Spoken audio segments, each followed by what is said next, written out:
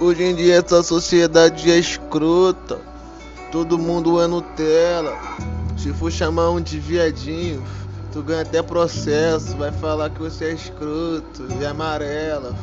É o que tem que te chamar? De dandoca? De princesa? Ah, vai tomar no cu pra lá. É um tal de mete, mulher com mulher, esfrega, esfrega. O mundo tá aí, essa miséria. Época do PT. Agora vai falar que o segurança do Bolsonaro é um praga. Quando eu fazia segurança lá da LGBT, era desembargador federal. Bagulho escrotão. Se eu falar, vocês passam mal. Até mulher com mulher, operacional da PRF. Mas o soldado não pode estar envolvido. Tu sabe que é o perigo. Tal de esfrega, esfrega, esfrega, esfrega. Por isso que o país tá na miséria. Ninguém quer investir na educação, regularizar a nossa conta bancária, analisar proposta de emprego. Isso que é foda.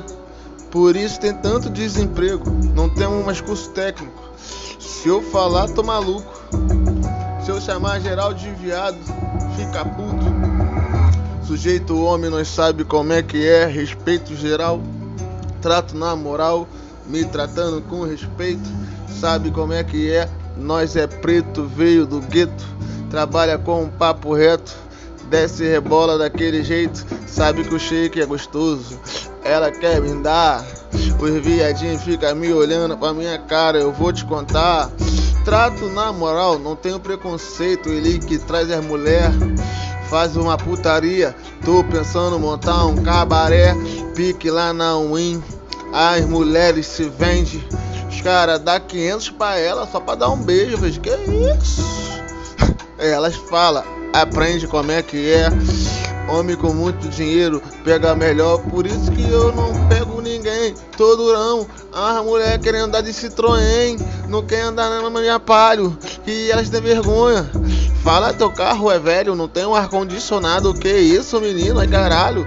Prefiro andar a pé, dar pro mototáxi. Teu carro é feio, tua moto tem que empurrar. O que adianta tu ter uma Twister se tu não gosta mais de andar?